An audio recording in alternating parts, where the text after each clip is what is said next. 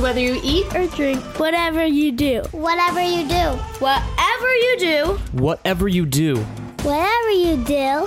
Whatever you do. Whatever you do. or whatever you do all to the glory of God. Welcome to Whatever You Do. I'm Danny. And I'm Abby. We're just best friends trying to figure out how to bring glory to God in whatever you do.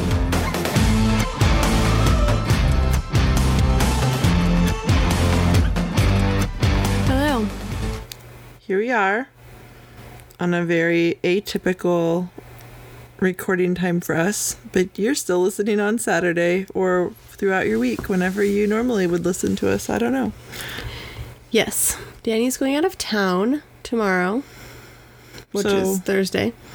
We're recording on a Wednesday night, which is probably one of the lowest times Desired in choices. our week that we could possibly want to record. Why, Abby? Why is it a hard time to record? Well, Wednesday nights, the Browns host our small group, but calling it a small group is, It's like a miniature church, it's, but it's full of children. how many people were there tonight? There were... I only know this because I counted to be ready for fruit cups. Oh, But there were 16 adults, I believe, and then we needed 26 cups for fruit, but that didn't include Gideon or Arrow or Titus babies. or Archer, who had gone to bed already and were sleeping. so like 30 kids, 16 adults. Something like that. So it's just... Also keep in mind that when we say, 30 kids, Kenzie, my oldest, who's 12. Oh, I guess there was one older kid, Jade, who's 13. just turned 13 in July. They are That's the oldest. And it's a lot of little kids Yes. who are very excited to be seeing one another, and It is definitely a joy, but also definitely it truly is. Like, there loud. are always moments throughout every Wednesday night that especially I think if we didn't have singing and prayer time, It I would just might- be I would die. but the singing and prayer time, seeing all of our kids Yes. Packed into the packed living in room. and singing, and so many of our kids pray during the prayer time, and it's really such an encouragement and Yeah, neat every to see, time, and I it makes think it like, okay, this is definitely this is why we worth do it. this. And but I make gets- dinner and Abby helps me do things. Abby made the green beans, and really contributed. I did also cut the potatoes she up. did cut the potatoes as I washed and peeled them. So we kind of teamwork. And then Melissa, our neighbor you've met early on, This is your shout out, She- Melissa. she is our fruit provider. We are we called the limits of dessert real early on. I've been in a lot of different small groups where there's no meal and it's just like, Desserts and snacks and appetizers. yeah. Yeah. But we have enough birthdays and And also just like holidays enough energy. and celebrations. I know, but I feel like we don't need to add one more weekly dessert to. Yeah. So Melissa prepares fruit for everyone every week, which is a pretty big Yeah. task Oh, when yeah. you're providing fruit For that many people. 45 people. So we get worn out by the end of Wednesday night. Usually by the end of when everyone leaves at 9:00, it's like, Because it's also not like a 2-hour ordeal. right, people start coming at 5 to 5:30 and then leave at 9, and Yeah. it's high energy the whole time. Yep. So So this would usually be our like crash time where Tim usually goes over and helps Chip do all the dishes. especially during when I'm pregnant or have just had a baby.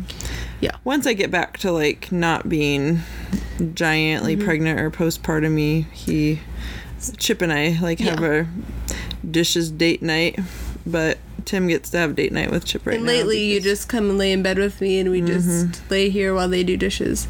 But tonight it's a real big treat that we're recording. Still laying here in bed.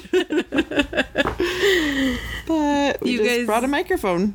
Get to listen to us.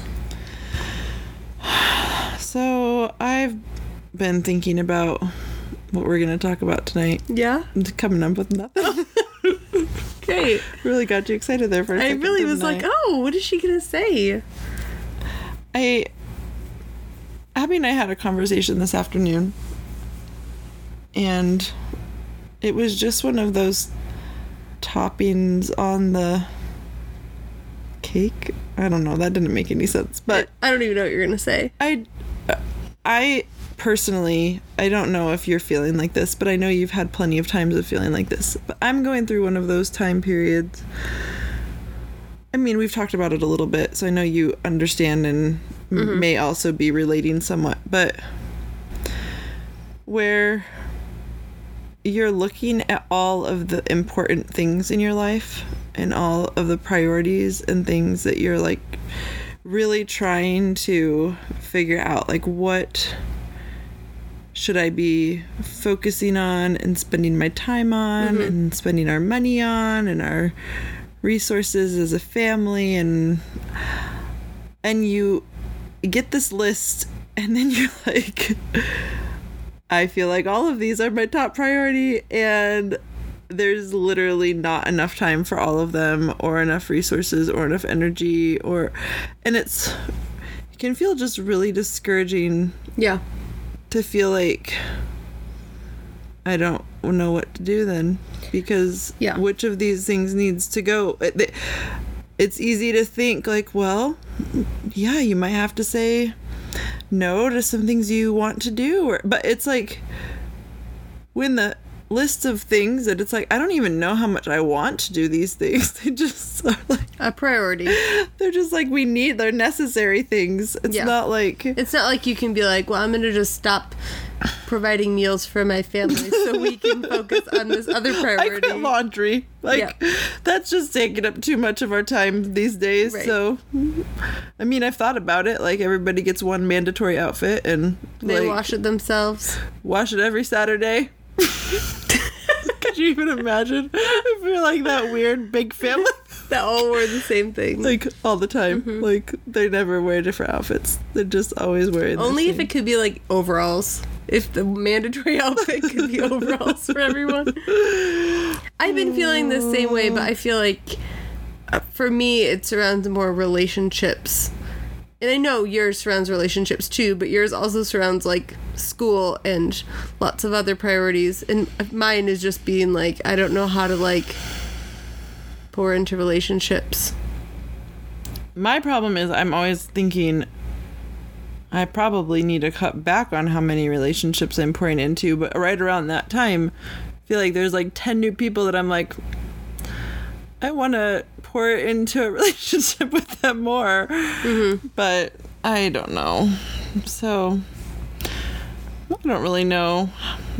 I think I only wanted to bring this up to encourage anyone else out there who might be struggling with this, that I think the answer I just keep coming back to over the last couple of days is that I so badly want to be able to nail down which things I'm going to focus on and my schedule and get it all planned out and just know what my days and weeks are going to look like and have these goals and priorities. And not that those things are bad. Obviously they're good and we need to, be even counting the costs of what different things are going to look like for our family and our time. But ultimately I feel it keeps coming back to I need to just take these before the Lord on a constant basis, not just even on a daily basis, but sometimes on an hourly basis of which thing is the most important right now, and really be seeking wisdom from him as to what thing, and it might not be the thing I want to check off of my to-do list, and it might be something that feels like it's interrupting my goals of what I want to get done, or and these are good goals I'm talking about, but you know, they're not. I think it just can be easy to start to idolize our schedule schedules and and our- routine. I mean, both ways. I feel like we've talked about this too, of like, you know, you can get really scheduled and really planned out to the like half hour mark and like have everyone know exactly what they're supposed to do when, and like, and then view interruptions as like a friend calling in a crisis as this like huge interruption to your day that you don't know how to recover from. But then at the opposite end of the spectrum of when you're not scheduling out, when you're not planning out things, and then you're not being intentional with your time. a good steward of your Right. time, and you're being it's easier for laziness to creep in, and but then it's also that balance of scheduling in rest and Yeah. feeling like it's okay to say, when I hit my 3rd trimester of pregnancy, I'm probably going to need to have an hour a day where I that it's have not something. laziness, that it's Yes. Yeah. intentional rest for the good of trying to glorify God and your family with your time and be prepared to do the next thing. And Yeah. so, I don't know, it's just been back to one of those more transition-y times like we've talked about the last couple of weeks. Yeah. But because of that, it makes it more come to the like forefront of just like what of all these things is the most important, and do we need to focus on. And Yeah. even with my kids as they're getting older, where do I tell them like, no, you need to do this, it's your responsibility, versus, well, you could probably skip that today, and give them grace to, you Yeah. know, play with their friends because we've had a really busy morning and they haven't gotten all of their required school that I want them to do before they go play done. But, you know, it's trying to make those decisions and not just make them out of, well, the 3rd kid just asked me if they could skip their reading and so I quit trying, but being intentional and thought out about Yeah. allowing them grace in some of those things. And yeah, it's a lot with lots of family members. It's probably a lot for people who don't have lots of family members. I just, you know, I can imagine that these things look different with a family with 2 kids, but I feel like it's just as easy to fill up. It's sort of like when you live in a 800 square foot apartment and you fill it up with stuff, and then you move into a 2,500 square foot house and you think like, oh, it's going to be so much space and it's going to feel like not very filled up, and then you know, a year later, it's like, doesn't even matter if it's just one person. It's easy to fill that up. So I have a feeling that time is similar. So even if you only have a couple of kids or whatever, it's still easy to fill up your schedule with lots of different things and lots of different priorities and lots of different people, and trying to figure out what that looks like and is best. And so that's kind of a little glimpse into where I'm at lately. Try not to. It's funny because I think God brings us as moms through these cycles and seasons over and over, and I am a little bit encouraged that in my discouragement over these things, it doesn't feel as discouraging, and I do feel like I come to it more quickly and easily with the ability to approach it of like, I know these things will fall into place. I know God will give me wisdom. I know I need to turn to Him. I know, like, and knowing He's been faithful in it time and time again, where I think earlier on it just felt more panicky. But I don't know if this adds to how you're feeling, but just knowing where we're at in our pregnancies feels more discouraging because I've been feeling like, okay, this is like the time that I have, Get it all done. that we have We to do like, all the things. run the marathon of like, we're in our second trimester, all of the first trimester stuff should be over by now, and we have like 2 months before things really go downhill. But it just feels I like feel like they're going down the hill they're going downhill. quickly. I think for me, it just doesn't feel like it's ever like gone uphill after the first trimester. Right. And it feels long enough since the second trimester started that I'm like, where is this like energy and motivation gonna come from? Right. So that's what feels most discouraging to me is I'm like, I shouldn't be feeling this way. I should be feeling like, okay, now we're gonna get this done and this done, and instead I'm like, do I have to? But I think part of it too that's hard to remember and recognize is that each pregnancy, our normal day-to-day stuff that is using our energy gets to be more and more because we have more and more kids. Yeah. And it doesn't feel like that, but it's, you know, it is true that your last pregnancy, you were only taking care of 4 other kids. I'm like, how many kids do you have? What pregnancy are you on? And this time you're taking care of 5 other kids. And Yeah. the time before that, it was only 3 other kids. You know, that part kind of sneaks up And we on- just are getting older. It's true. You're So- 30. I'm 30 now. I'm not in those. old. I'm not dealing with those pregnancy 20s. Yeah. Today, I was running behind in... I was like, you were running? No, it felt like it. I was running behind, and so originally we were going to try to record this podcast this afternoon during nap time, but then I had agreed to try to get Kenzie to a friend's house at the time we were supposed to start recording, which meant I was going to get back later than we were going to start recording. And then anyway, I originally, in my original plan this morning, thought we're going to eat breakfast, we're going to do the Bible reading challenge, and then I'm going to do school with Titus, and then I'm going to leave for the pool at 11 when it opens, and I'm going to swim and get back and do lunch. But we're already, okay, for any of you doing the Bible reading challenge with Christ Church, today's Wednesday. It started Monday. We're already behind. So, we're already trying to catch up. That should be an encouragement to some of you.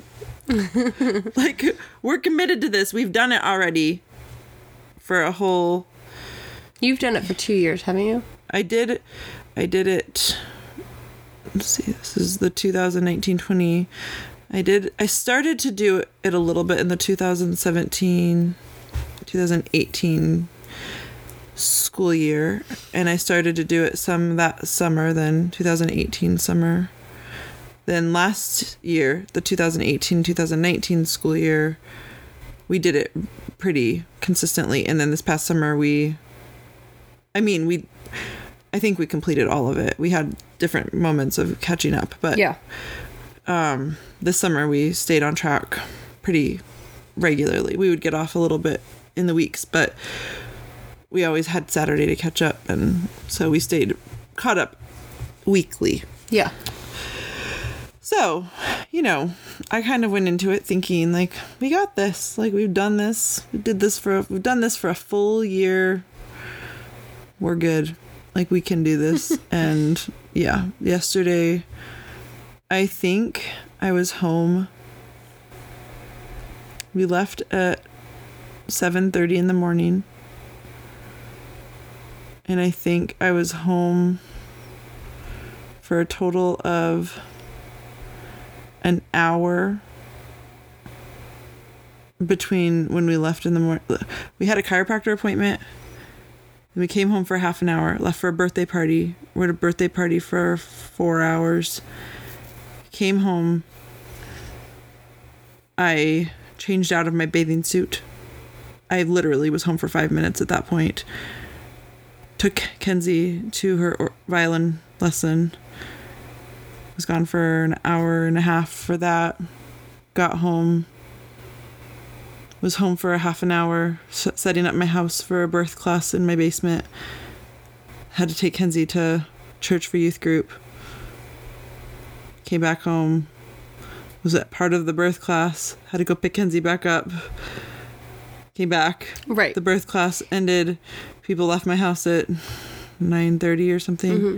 So within the time of Abby made dinner, I don't even think we would have eaten if she hadn't. I mean, Chip was like, that's such a huge blessing that we have neighbors to make food on days like this. And I'm like, obviously I would have Figured something else out. would have not made some commitment, or I would have had a plan in place. Like, you were my plan in place. Like, Right. I already knew that, so I could schedule it that way. But it, not to say that isn't an amazing benefit of. Yeah.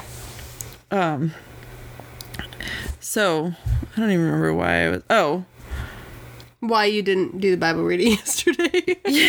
yeah, so we're already behind. So we tried to catch up some of that. So we did Bible reading for an hour. Didn't get done with that until 11, but I had already told Titus I would do school with him, and he's been asking every day. So I did school with him, and it's just getting more and more behind, and I'm needing to take Kenzie to a friend's house. So I'm leaving to go swim. I wanted to be home from swimming at the latest at 12:45. I'm getting in my car to leave to swim at 12:35, and it takes 5 minutes to drive there. So I'm like, I clearly am going to be late for everything we're doing. Taking Kenzie to her friend's house, for recording the podcast. I'm going to be late for everything if I don't even swim. Yeah. But I'm like in the car driving, and I'm like, well, I'll give myself 10 minutes to swim. And it feels like I would never normally, that's like, I think I've just had to get used to being okay with, this isn't what I would want to set out to do. Mm-hmm. I'd want to swim for 20 to 40 minutes, but 10 minutes is better than nothing. Yeah. Like, going on a walk around the neighborhood is better than nothing, even if I didn't make it to like doing a full workout session. You know, grabbing a handful of nuts to eat as a snack. I'm just having to be more okay with just fitting in the like What you can. what I can, Yeah. even if it's not exactly what I want it to be or look like. And it's just hard for us all or nothing personality types. Yes, very because much. for me, it's like, well, if I can't make the breakfast that I'm supposed to be eating with all the protein and all the things, then I'm just going to not eat anything until lunch. You can't do that. I mean, Yeah. it's just so trying to figure out. I'm still wearing my bathing suit, guys. Underneath 10 o'clock at night. underneath my dress, finally dried, and I wore it for all of Reach Group. That's just how life is going. Yeah. What about you? Well, I was actually thinking of something we could talk about. What were you thinking of? That we could talk about? Yeah. About what we did last night at our birth class. Oh. So, we don't host, or we don't Teach. a birth class, but Danny hosts The class. The once a class month. comes to my house, and Yes. our friend Julie teaches it. So last night was the placenta class. And we've done this three classes so far. This is the third of this specific go class. round. And She has the class that she does is 5 sessions long, 5 classes long. So then it just like cycles through them all again. we just So different start people over. can come at different class times, and they're once a month. And so this month, last night was the one on placenta. She does like a little like lesson teaching whatever. yeah, we learn about the 3rd stage of labor, Yeah. which is a hugely I feel like the majority of women who give birth in the hospital, it's managed in such a managed way, that I think most women don't even realize that there are options surrounding it or different things that are being done that might not be necessary. Or I think even for people who are home birthers, it's true. I feel like they're it can be a very managed process besides even the like placenta part of it, even the baby transitioning. Yes, like I didn't know that like before my last baby, I didn't know that the blood had to like completely reverse and like in the so with a baby, because of the way that the placenta works and the vessels and everything, when their whole circulatory system is running backwards in order to accommodate the placenta being a two-way thing between the mom's blood and the baby's blood. Right. And so when the baby's born, a lot of things have to happen. The cord starts to constrict on its own. So we clamp the cord before we cut it, but the Wharton's jelly that's surrounding the cord, like all the vessels in the cord, it begins to clamp down itself. Right. And then, but when that transition takes place between the placenta being the primary provider of oxygen and nutrients to the baby and the baby breathing in air, the baby's whole circulatory system has to switch directions, essentially, of what way it's traveling in the baby's body. So it's pretty amazing when you see a baby who comes out screaming and breathing and immediately. Yeah. I mean, I think that's what everybody assumes should be happening and is normal. Right. But when you think about what has to take place, that feels like the abnormal thing that should be happening. And is really like an amazing, overachieving baby. Yes. Yeah. So I think that was like, has always been something that's been really interesting to me the last couple of years, because I had a lot of babies at home. I was a doula for years, and I never attended a lot of births. I attended a lot of births, and I had never known that. Nor really understood what are the ranges of normal of like what a baby can look like and how long it can take for them to transition. And you're just made to believe that it's very, very... The baby needs to come out and they need to be crying immediately. And especially crying. I mean, really, a baby doesn't even need to cry in order to do well. Right. A baby needs to breathe to do well eventually after the placenta. Not immediately either. Right. If the cord is left alone and the placenta is still attached, even if the placenta is not attached, the placenta continues to oxygenate. Even if it were delivered, it can pull oxygen from the room air. That's why it's really important not to clamp and cut the cord right away and to let the rest of the baby's blood, because it's 1/3 of their blood, that if you clamp and cut the cord right away, it's 1/3 of the baby's blood that they're not getting then from the placenta. Because it's not your blood.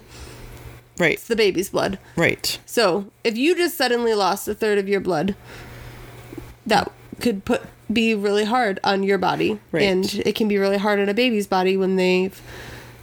So there were different theories around that leaving the baby attached too long could cause higher levels of jaundice. And to some degree, that's true, but the jaundice it's causing isn't the same type of jaundice.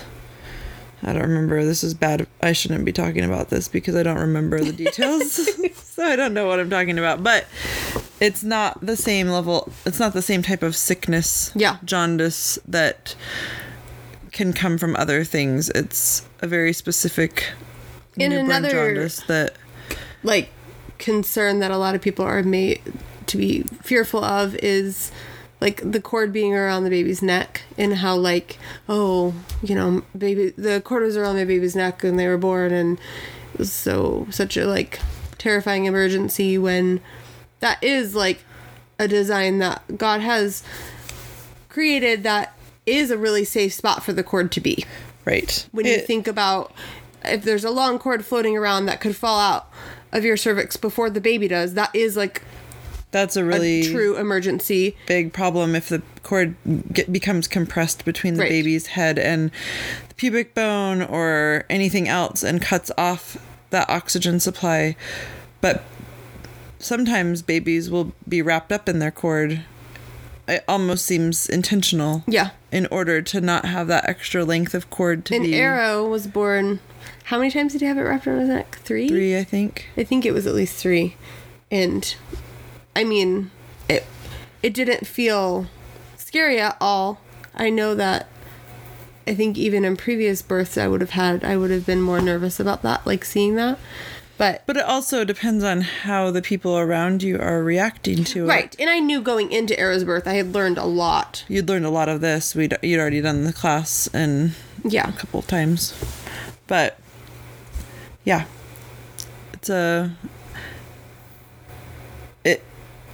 I would say, so even things like receiving a shot of Pitocin right after birth is a pretty standard practice in hospitals. Yeah. To the reasoning being to contract the uterus down and help stop the bleeding where the placenta has detached and help the placenta to detach if it hasn't yet. But I would say that in a lot of hospital births, those things maybe aren't working adequately and correctly when a baby's born. That's where you have to stop and say, well, does that mean that every woman really needs Pitocin? Or is it because of she's already been receiving a bunch of Pitocin and her body is now not creating the hormones in the way that it normally would? It's not getting those signals and stuff. Is it because the epidural is also affecting those things? Is it because of extra IV fluids? I mean, there's a lot of things women are given throughout the process that can interfere with the body's natural hormones. And then even things like, well, if the baby's taken away right away, or even if a hat is put on the baby, if the mom is wearing a hospital gown and can't be skin to skin with her baby right away. There's a lot of these types of things that really do influence your body's response and your body's natural ability to do these things. So it does become more necessary to have the extra help when you've put other roadblocks in place that make it more difficult for your body to do these things. So it's just a lot to understand and think through, and to realize that there is more than one way to handle that time directly after birth, and that it's not this emergent situation in the majority of cases, and that there's definitely things to be watching for with baby and with mom. And yes, things can go wrong, and it's not a process that is without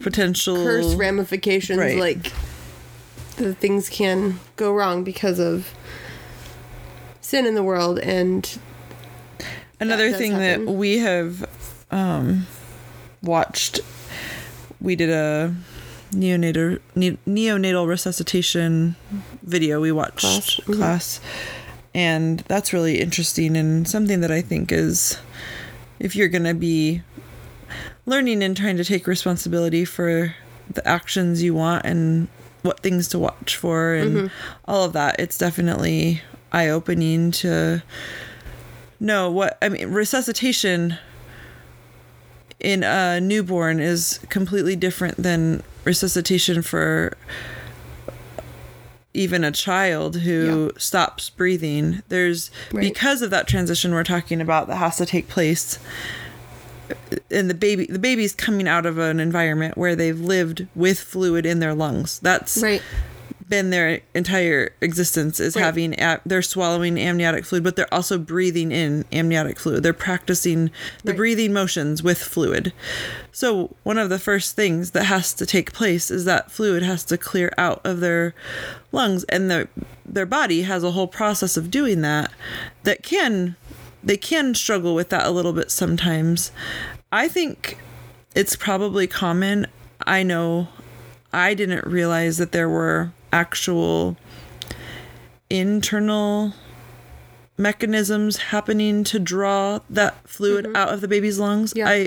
I'd always heard, coming through the birth canal squeezes out their lungs. And I mean, that does take place and happen. But the reality is that there's also actual physiological processes inside around, like surrounding the lungs and the heart cavity and stuff, that's actually drawing that fluid Right. out as well. Right. So when a baby is struggling with that, it's amazing how you think of giving breaths, and giving that oxygen. Well, if the cord is still pulsing, they're still receiving oxygen, but you might need to give them breaths, but usually it's not for the reason we would think of, that they really need our oxygen. It's more for the help to really give some force to finish pushing that fluid out of their lungs and allow those air pockets to open up so that they can take in breaths. But you have more time a lot of the time than you think, because of the fact that they're still receiving that oxygen through their cord. And anyway, kind of interesting stuff. If you haven't looked into it before, It's also really interesting to look at the differences of placentas. Yes. And that's my favorite part of that class, is that we usually have 2 or 3 placentas that we have out that people can put on gloves and just kind of examine the differences in placentas and where the cord is placed and what side goes to mom and what side the baby lives in, and even where like their water broke and the direction of their cervix. And it's just really fascinating to look at the differences, but also just look at the design of our creator and how he worked out all of these details. And it's just so fascinating that our bodies can create an entire organ to like sustain life in our womb, and then we just like get rid of it and make another one. Yes. It's just crazy. It is. And all, like you said, the different things that are variations of normal that And then I think this is another thing that I never really realized, but until I joined this, there's a placenta group that I'm a part of on Facebook that people just post pictures of placentas all the time and talk about differences and things. And we're weird. This all is like, sounds probably really weird to some people. I guess that's true. It doesn't feel weird. It doesn't, but I'm like thinking of like my father-in-law listening to this, and he's probably like, that's strange. What are you guys doing? The different vessels and membrane that like can run through the membranes and different aspects that you don't necessarily know and might not even see on ultrasound or anything. There are times when it really has opened my eyes a lot to how I would have said before that artificially rupturing membranes isn't really that big of a deal. Like, they just broke their water and it's fine. When you see some of the vessels that can run across membranes, that's not typical. Like, typically, they're right now. Typically, Abby just showed me a picture of one, but typically they are normally found on like in the placenta itself, not in the membranes, which is the amniotic sac, the sac that goes around the baby. That's like just made up of 2 layers of membrane. But there are times that the vessels, for whatever reason, need to grow out and around, and it's carrying like some major blood volume at times. And if you were to snag that bag of water in the wrong spot, it could really do some serious damage. And so that's why I think sometimes there's a lot of people who are okay with doing a lot of different interventions at home And I almost see even an intervention like having someone break my water is something that I don't see that as being appropriate to do at home, because you really are taking on a lot of risk that because you're meddling with it, it could lead to a complication that then you can't take care of quickly like you could in the hospital. And I'm not saying that nobody should ever have their water broken if they're at home, but these are things that I think they're easy to not have information and knowledge about and know the risks you're taking by doing them. And there's a lot of things that people have moved from the hospital to home, and you may have heard the term midwife instead of midwife.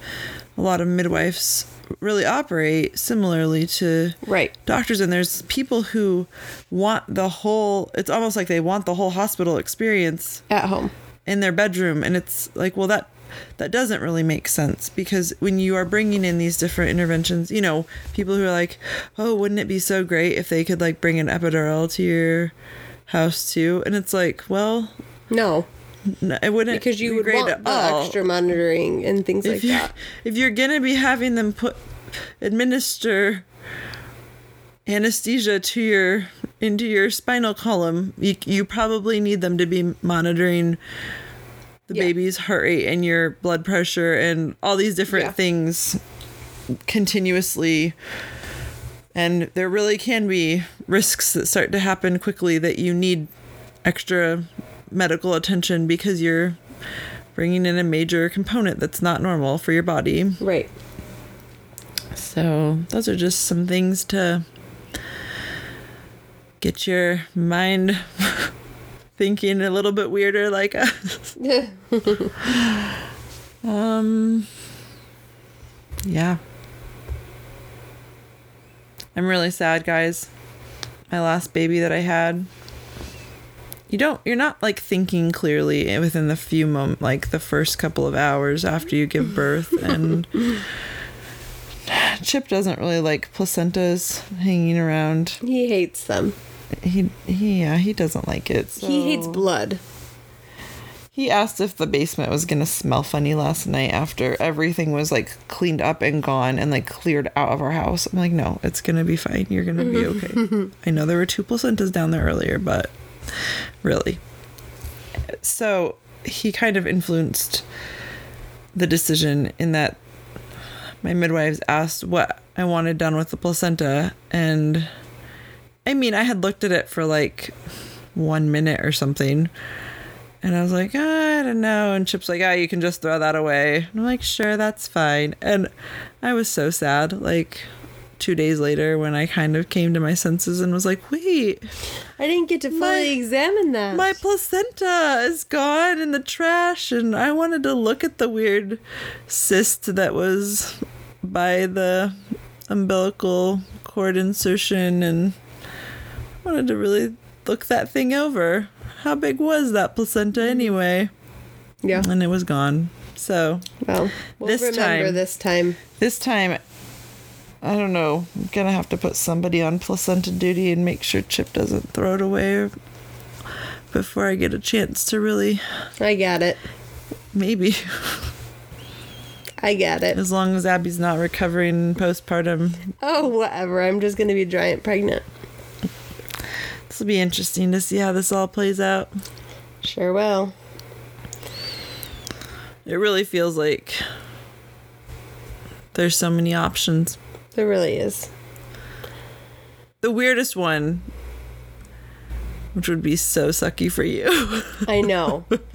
Is it for some reason? Because it's the most unlikely. Because it's not what we think would happen. But if for some reason I had my baby a lot earlier than I've had my last 2, and you have your baby a lot later than you've ever had one. Yep.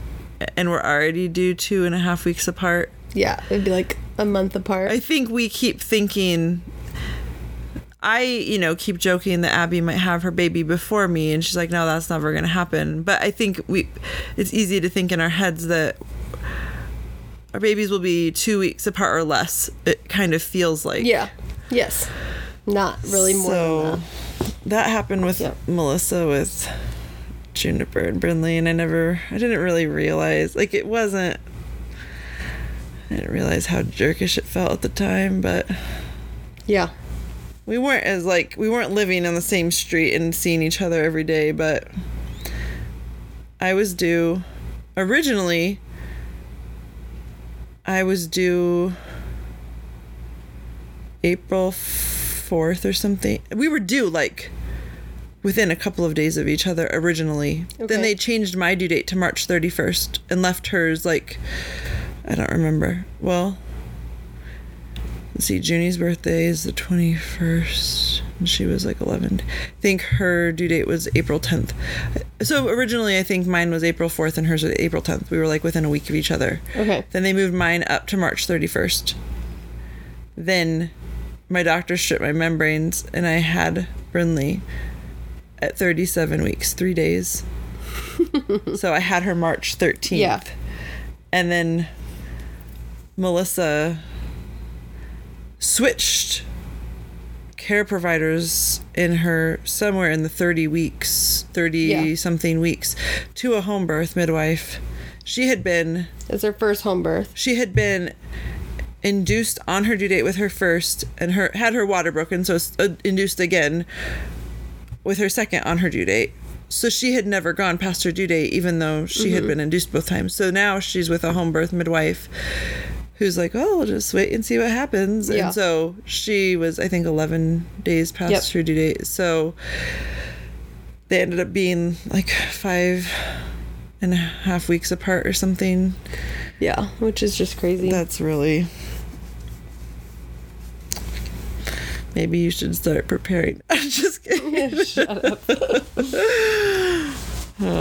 Just kidding. I have no one in my life who will strip my membranes anymore, so Yep, it's true. I can't reach by that point, so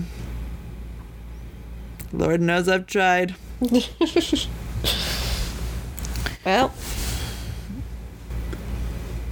Well, I think this is it, guys. it's as good as it gets. So we'll hopefully have more things to talk about next week. Or not.